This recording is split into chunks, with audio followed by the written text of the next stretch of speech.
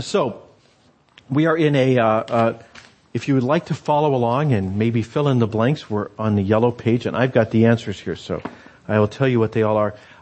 So we're in a conversation, we're actually continuing the second part of last week's conversation, but that in turn is part of a bigger conversation that I'm calling Signs of Life, and it's based on a talk that our district superintendent Carlos Rappanut gave us at the Alaska United Methodist Conference a year ago. And could never get Carlo here, so I'm going to talk about it over the next couple of weeks, and that's what we've been doing. So we're in the fourth week, and we're looking at disciple. The identifiers that Carlo came up with, as he toured around the conference and looked at the different churches, Carlo came up with a list of 6 identifiers that he says are the marks of vital congregations. And so he encouraged churches to pay attention to these factors. The same way if you go to the doctor's office and they check your blood pressure or whatever, they're going to tell you, that's a good number or a bad number. Carlos said these are things you pay attention to decide if your church is a vital congregation. So he identified 6 of them: engage, welcome, disciple, risk, connect, and call. And we've looked at a couple of them. Risk is such a great topic, and I think it's something that has so much personal application that we can live lives that are not intimidated. That I'm going to take that out, and we're going to discuss that during the fall as a whole separate series of conversations in the fall. So we're going to be talking about it both from a personal and a corporate standpoint as the church. So we're going to be talking about risk then. But in the next couple of weeks, we're going to be looking at connect and call. But where we've kind of come from to get to today's message, today we're going to talk about discipling, but where we've come from is the idea of engagement, where God wants us to go outside of the church into the mission field.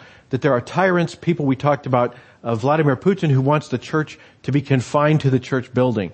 But God wants us to actually be out in classrooms, in workplaces, actually to be demonstrating our faith in the world outside the church walls. And because Jesus wants us to do that well, He gave us a process for doing that. And the way that Jesus encourages us to do that is by building relationships, to take time to get to know people. Don't just kind of show up in their face and tell them all about Jesus, but instead to get to know them, to understand their story. And then after you've formed a relationship, to bring healing into it, to say, I care about this person and here's what I can do to help them. And then finally, because Jesus is very modest, He says, put me at the end of this process. When you get done with those first 2 things, then tell them about me. When they say, why are you doing this? You can say, well, I serve a God who loves you, and I want to get to know the people that God loves. So that's engagement. And the thing is, if we engage with people, occasionally they will say, well, that's interesting. I want to know more. Or they'll say, I like that, but what about this? And sometimes we will have the answers, but sometimes we won't. And what we can do is we can say, look, I don't have the answers, just come and see. So when we do that, we want a church that welcomes people who are coming to see. And we talked about that too a couple of weeks ago. You can listen online. But the idea of coming and seeing is to welcome strangers, that they are off, they're out of their comfort zone, and so we should really extend a lavish, extravagant hospitality to them. Jesus said this is so important that He's going to be paying attention. And whenever we welcome a stranger, He's going to be treating it as if we were welcoming Him. And because of that, the only safe way to do that is to assume this really is Jesus. How would I welcome Jesus? And to be equally lavish, equally extravagant for anybody who we don't recognize. The problem is sometimes what we think is perfectly good hospitality may not land on people that way because it just is the way we do things. We don't think about it. So one of the things we can do is we can intentionally look at other churches. We can go be the visitor somewhere else and say, oh, okay, I see now the way that they do their worship service or the way they do their music or whatever. We can learn from other churches and then bring that back and say, okay, now with fresh eyes, I can see the way we do things. So being a stranger actually gives us the gift of fresh eyes. So we looked at welcoming and how we can do that well. And then last week we began to discuss the idea of discipling. And for Carlo, the point that Carlo was making is that churches are sometimes one-sided affairs, that it's not that we're bad people, but when you join a church, it's very easy for me to think about how you can help me. And not necessarily as a bad thing. I could be thinking, we've got this committee and the work that this committee is doing, and so I will phone you and say, can you do this on the committee? And I don't stop and say, gee, I wonder if this would help that person in their spiritual walk. We just say, I need someone to help with the kids ministry, or I need somebody to help with serving on council. And it's not that we're bad people. We're just we have a blind spot. We're thinking about our need more than your need. So Carlo is saying the churches need to move beyond membership. The idea, well, you are a member of the body of Christ, and so, you're a muscle, or you're a spleen, or a big toe, and how can you help us? Carlo says the church needs to be intentional about saying, how can we help you as a disciple become the person you want to be? That beyond that, actually to become more than the person you want to become the person Christ wants you to be, because Christ is not going to be satisfied with you kicking that addiction or healing that broken relationship. Christ ultimately wants us to deny ourselves, take up our cross, and follow Him. So one of the things the church is to do is to encourage us and to help us do the hard work of becoming Christ-like. And the way we talked about that last week was the church has the role of moving people from coming and seeing all the way to coming and dying. So that's where we landed things last week. And so we're gonna look at how you actually do that.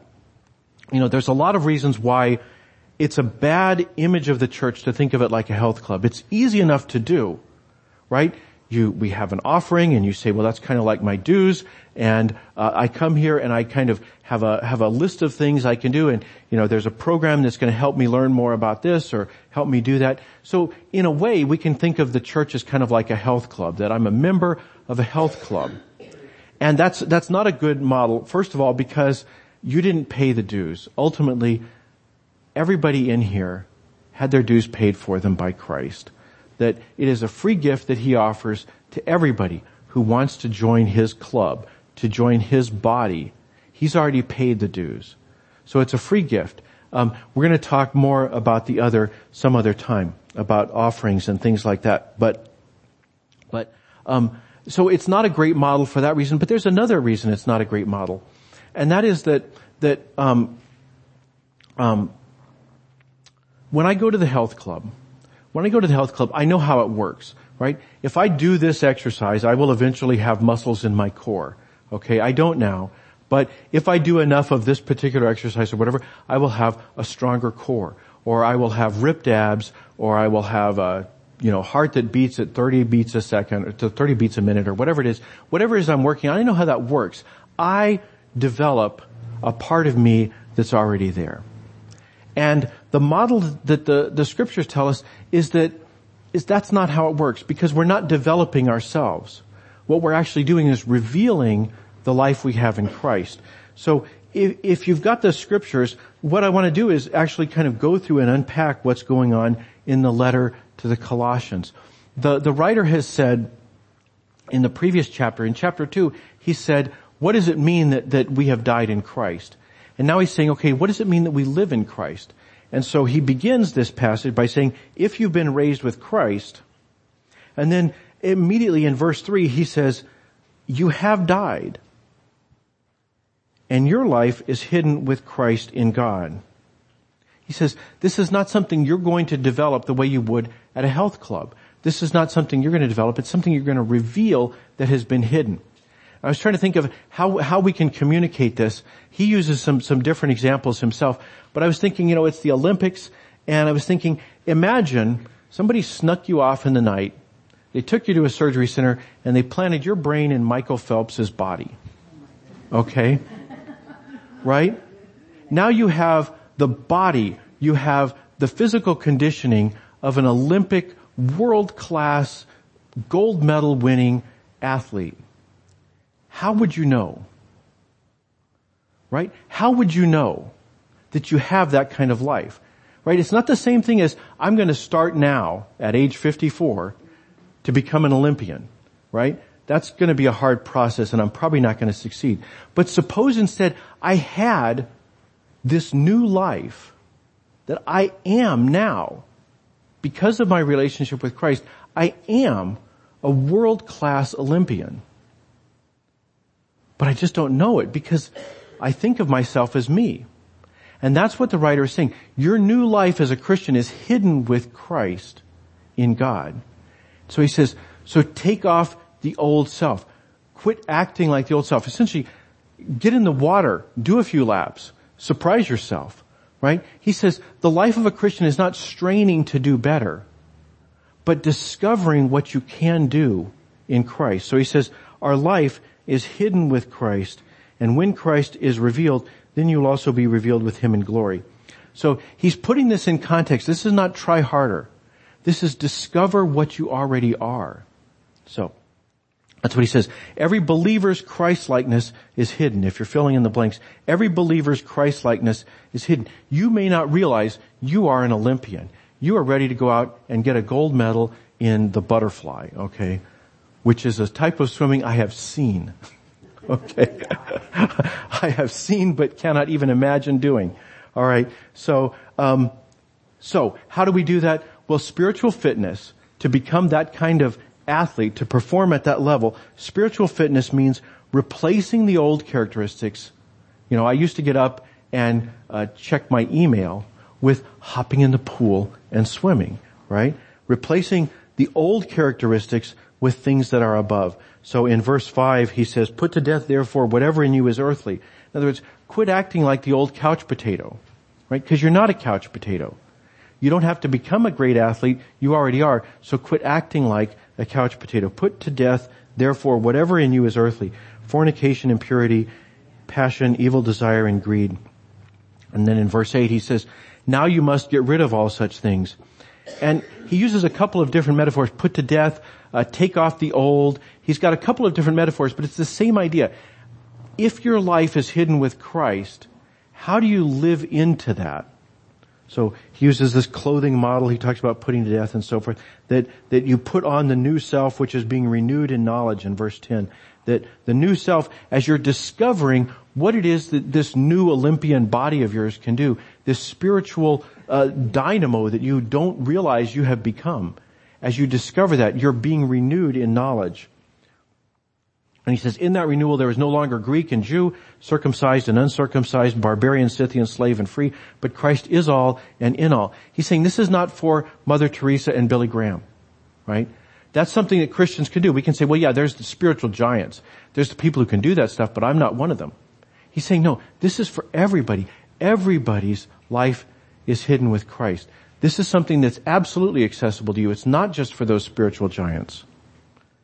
And so, how do we do that? Well, he says, you do it. He says, take off the old, put on the new. So, the next item is, how do we do this? We make a habit of these key disciplines. We've heard stories, the guy who, there's a crisis, he's in a car wreck and somebody's pinned under the car and he uses this superhuman strength he didn't know he had. He's like the Hulk for 1 minute. He lifts the car up. They rescue the person. We've heard stories like that. We don't know exactly where we heard them, but, kind of a friend told me about a guy who, right? What he's saying is that don't save it for the emergency, right? Live into it. Make it a daily thing. Put on the new. Take off the old. Don't wait and see, maybe someday I'll need this and then maybe it'll be there. He's saying, no, live into it every day. Make this a daily habit. So how do we do that? Well, there's actually 2,000 years of practice and spiritual discipline. We're going to do a class on this in the fall, and we're going to kind of at least look at some of these. But this is kind of the gold standard, I think, of a discussion of spiritual disciplines. It's Richard Foster, The Spirit of the Disciplines. In it, he says that there are 3 groups of a total of 12 categories of spiritual disciplines. The groups are inward disciplines, outward disciplines, and corporate disciplines, if that helps. But he lists 12 different categories of spiritual disciplines.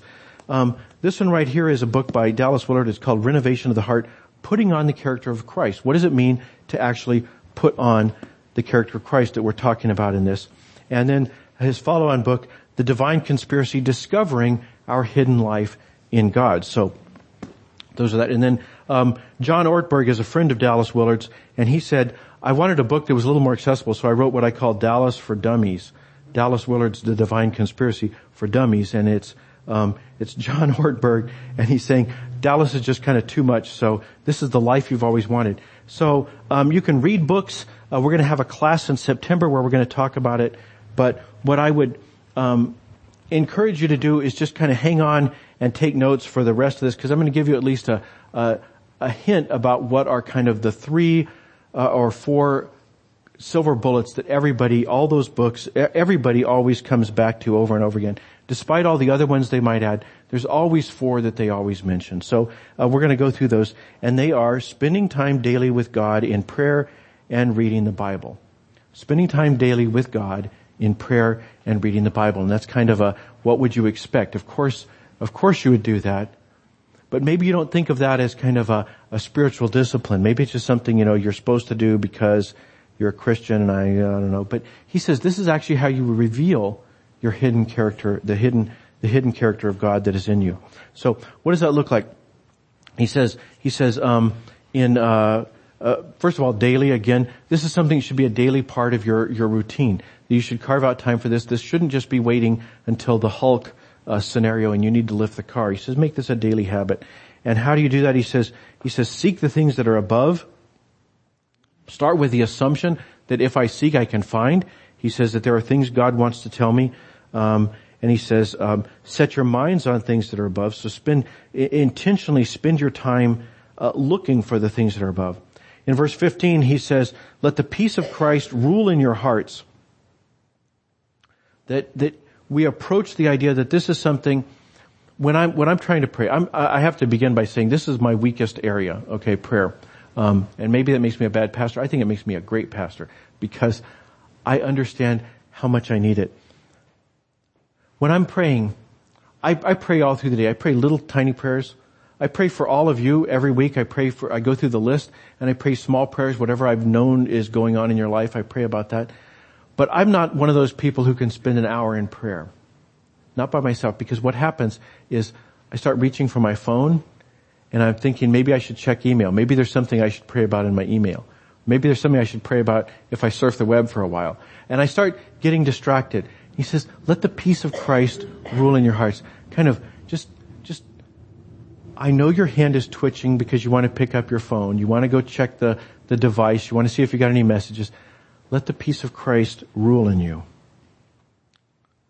And then he says, whatever you do in the word or deed, do it in the name of the Lord Jesus Christ.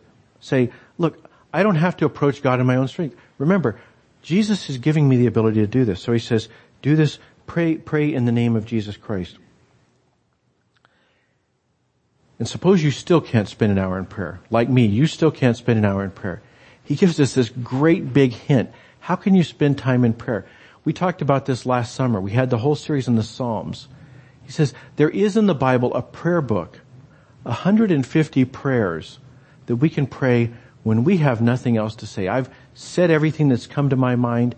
Well, spend some time, he says, singing psalms, hymns, and spiritual songs to God.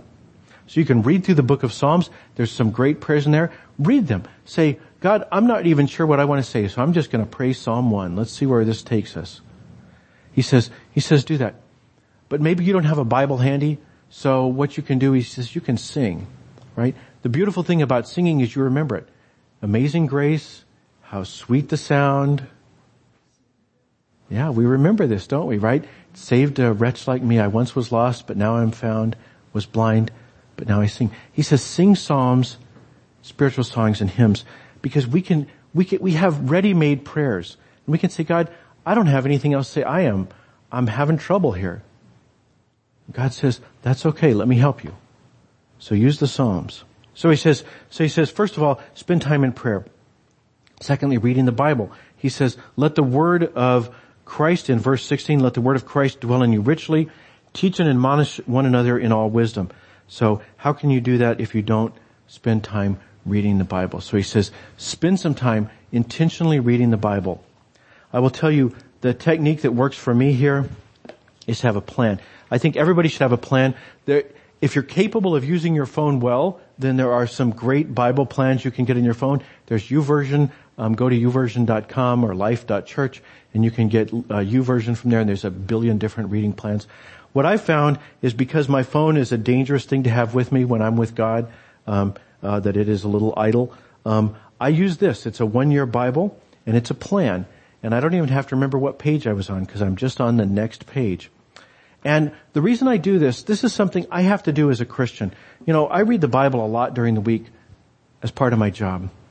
But I also read the Bible in the morning for myself. And I want to share with you, this is what God and I were reading together this morning. And I want to assure you this is why it's distinct from what I do as a pastor. So here's what I was reading this morning.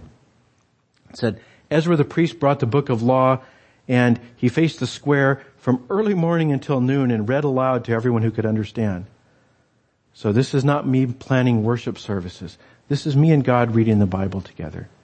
So I'm not planning any worship services that start at 9 and go to noon, because that was just reading.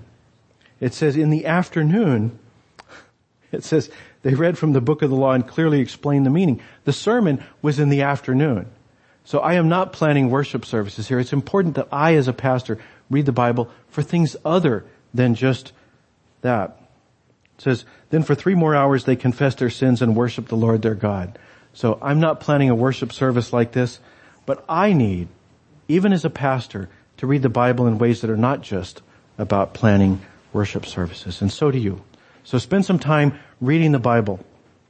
The next thing, number 2, our third spiritual discipline. Look at verse 12. It says, as God's chosen ones, holy and beloved, clothe yourselves with this long list of virtues. Those virtues are all back and forth virtues. And he goes on and he says, if anyone it says, bear with one another. If anyone has a complaint against another, forgive each other. This is the one anothering.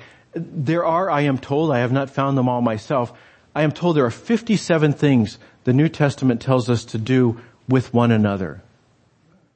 This is an example. You cannot be a Christian up on a mountain because you can't do those 57 things. You can't forgive one another. You can't bear with one another. So spend some time one anothering each other. It says spending time, one anothering, fellowshipping. The biblical word for fellowship means to have a partnership, a sharing, a business relationship. We own this thing together. We're in this together. So one another, each other. Spend some time in fellowship with other Christians in small group fellowship. Why small group? Let me tell you, this is the biggest danger a church this size has.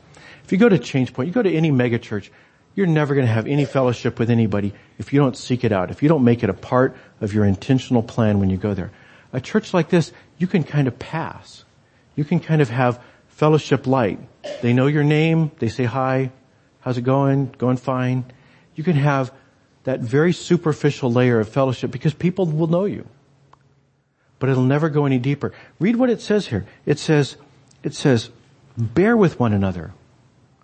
It says, forgive one another. If anyone has a complaint, it's saying, do life, go deep. And you can't do that with these everyday shallow relationships. You need to have a deeper relationship. So if you're in a big church, they put in small group programs because they know you've got to have that. In a small church, sometimes it's hard to get those things going. I'll tell you, I'm a pastor. That means I'm a member of 2 very small groups, the local pastors. Okay? I'm actually in a third. I forgot. I'm in a group of pastors that meets on Jewel Lake Road. I'm also in a group of Presbyterian pastors and a third group of Methodist pastors. And it's a vital part of my spiritual life. If I weren't in those groups, there'd be really nobody else who understood what I was going through. Right? Because as a pastor, you know what other pastors are dealing with. So it's a place where I can say, here's the thing that's really just bringing me down right now. And somebody can say, here's what's been helpful to me in that area. So one another each other. Spend some time in small groups, one anothering each other. The bigger the group, the less intimacy you'll have. All right, let me wrap it up with this. So there's probably pushback. I know there's pushback. You don't have time. Who's got time to add a small group to your life, right? Nobody's got time for that, right? And I just told you really should. Well, I'm going to tell you something even worse. You should practice generosity and self-denial by tithing. Now remember, this is not a health club. Somebody already paid the price so you could get in the door. Okay? This is not about making the bills get paid. This is about you and your spiritual discipline. If you tithe, if you live into that Olympian body you have, that spiritual capability you have, this is the way you do it. The same way you read the Bible according to a plan, so you don't just do it when you feel like it.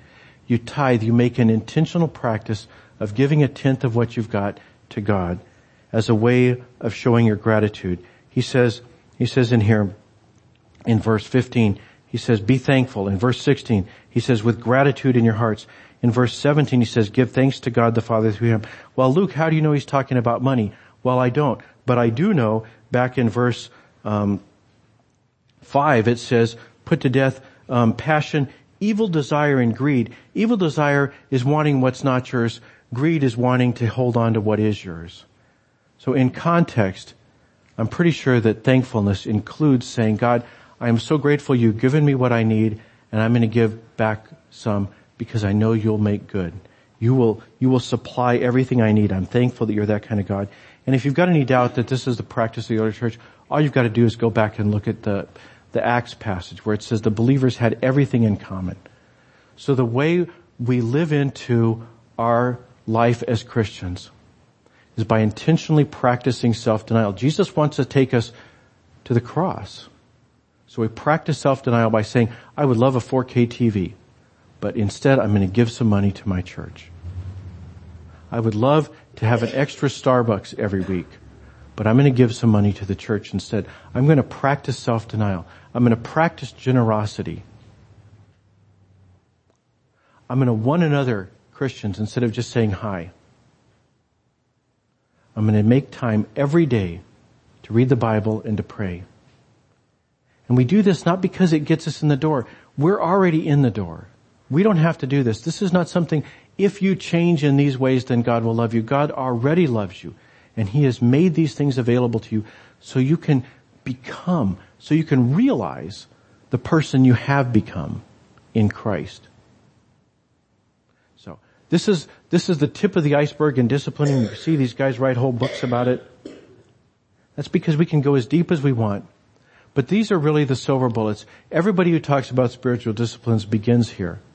And I encourage you, if you push back, if you've got questions, we're going to have a class in September. We're going to go into some of these in a little more detail. We're going to have time to talk about them.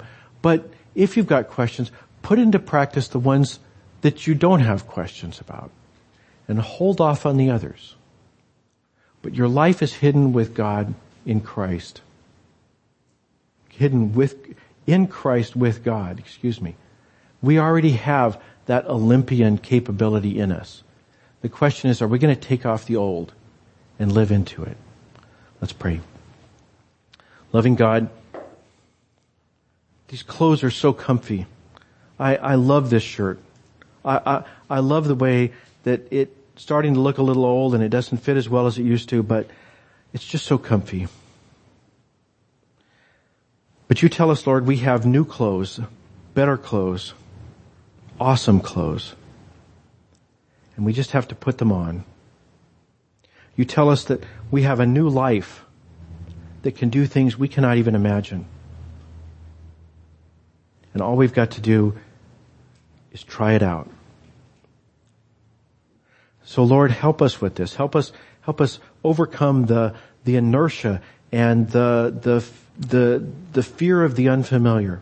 Help us to overcome them and actually live into the life that you have promised is hidden already for us in Christ.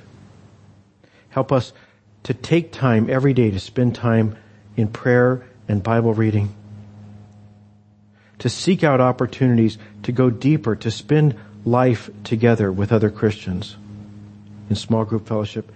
And Lord, help us to practice self-denial and discipline of generosity. We pray all these things in the name of Christ our Savior. Amen.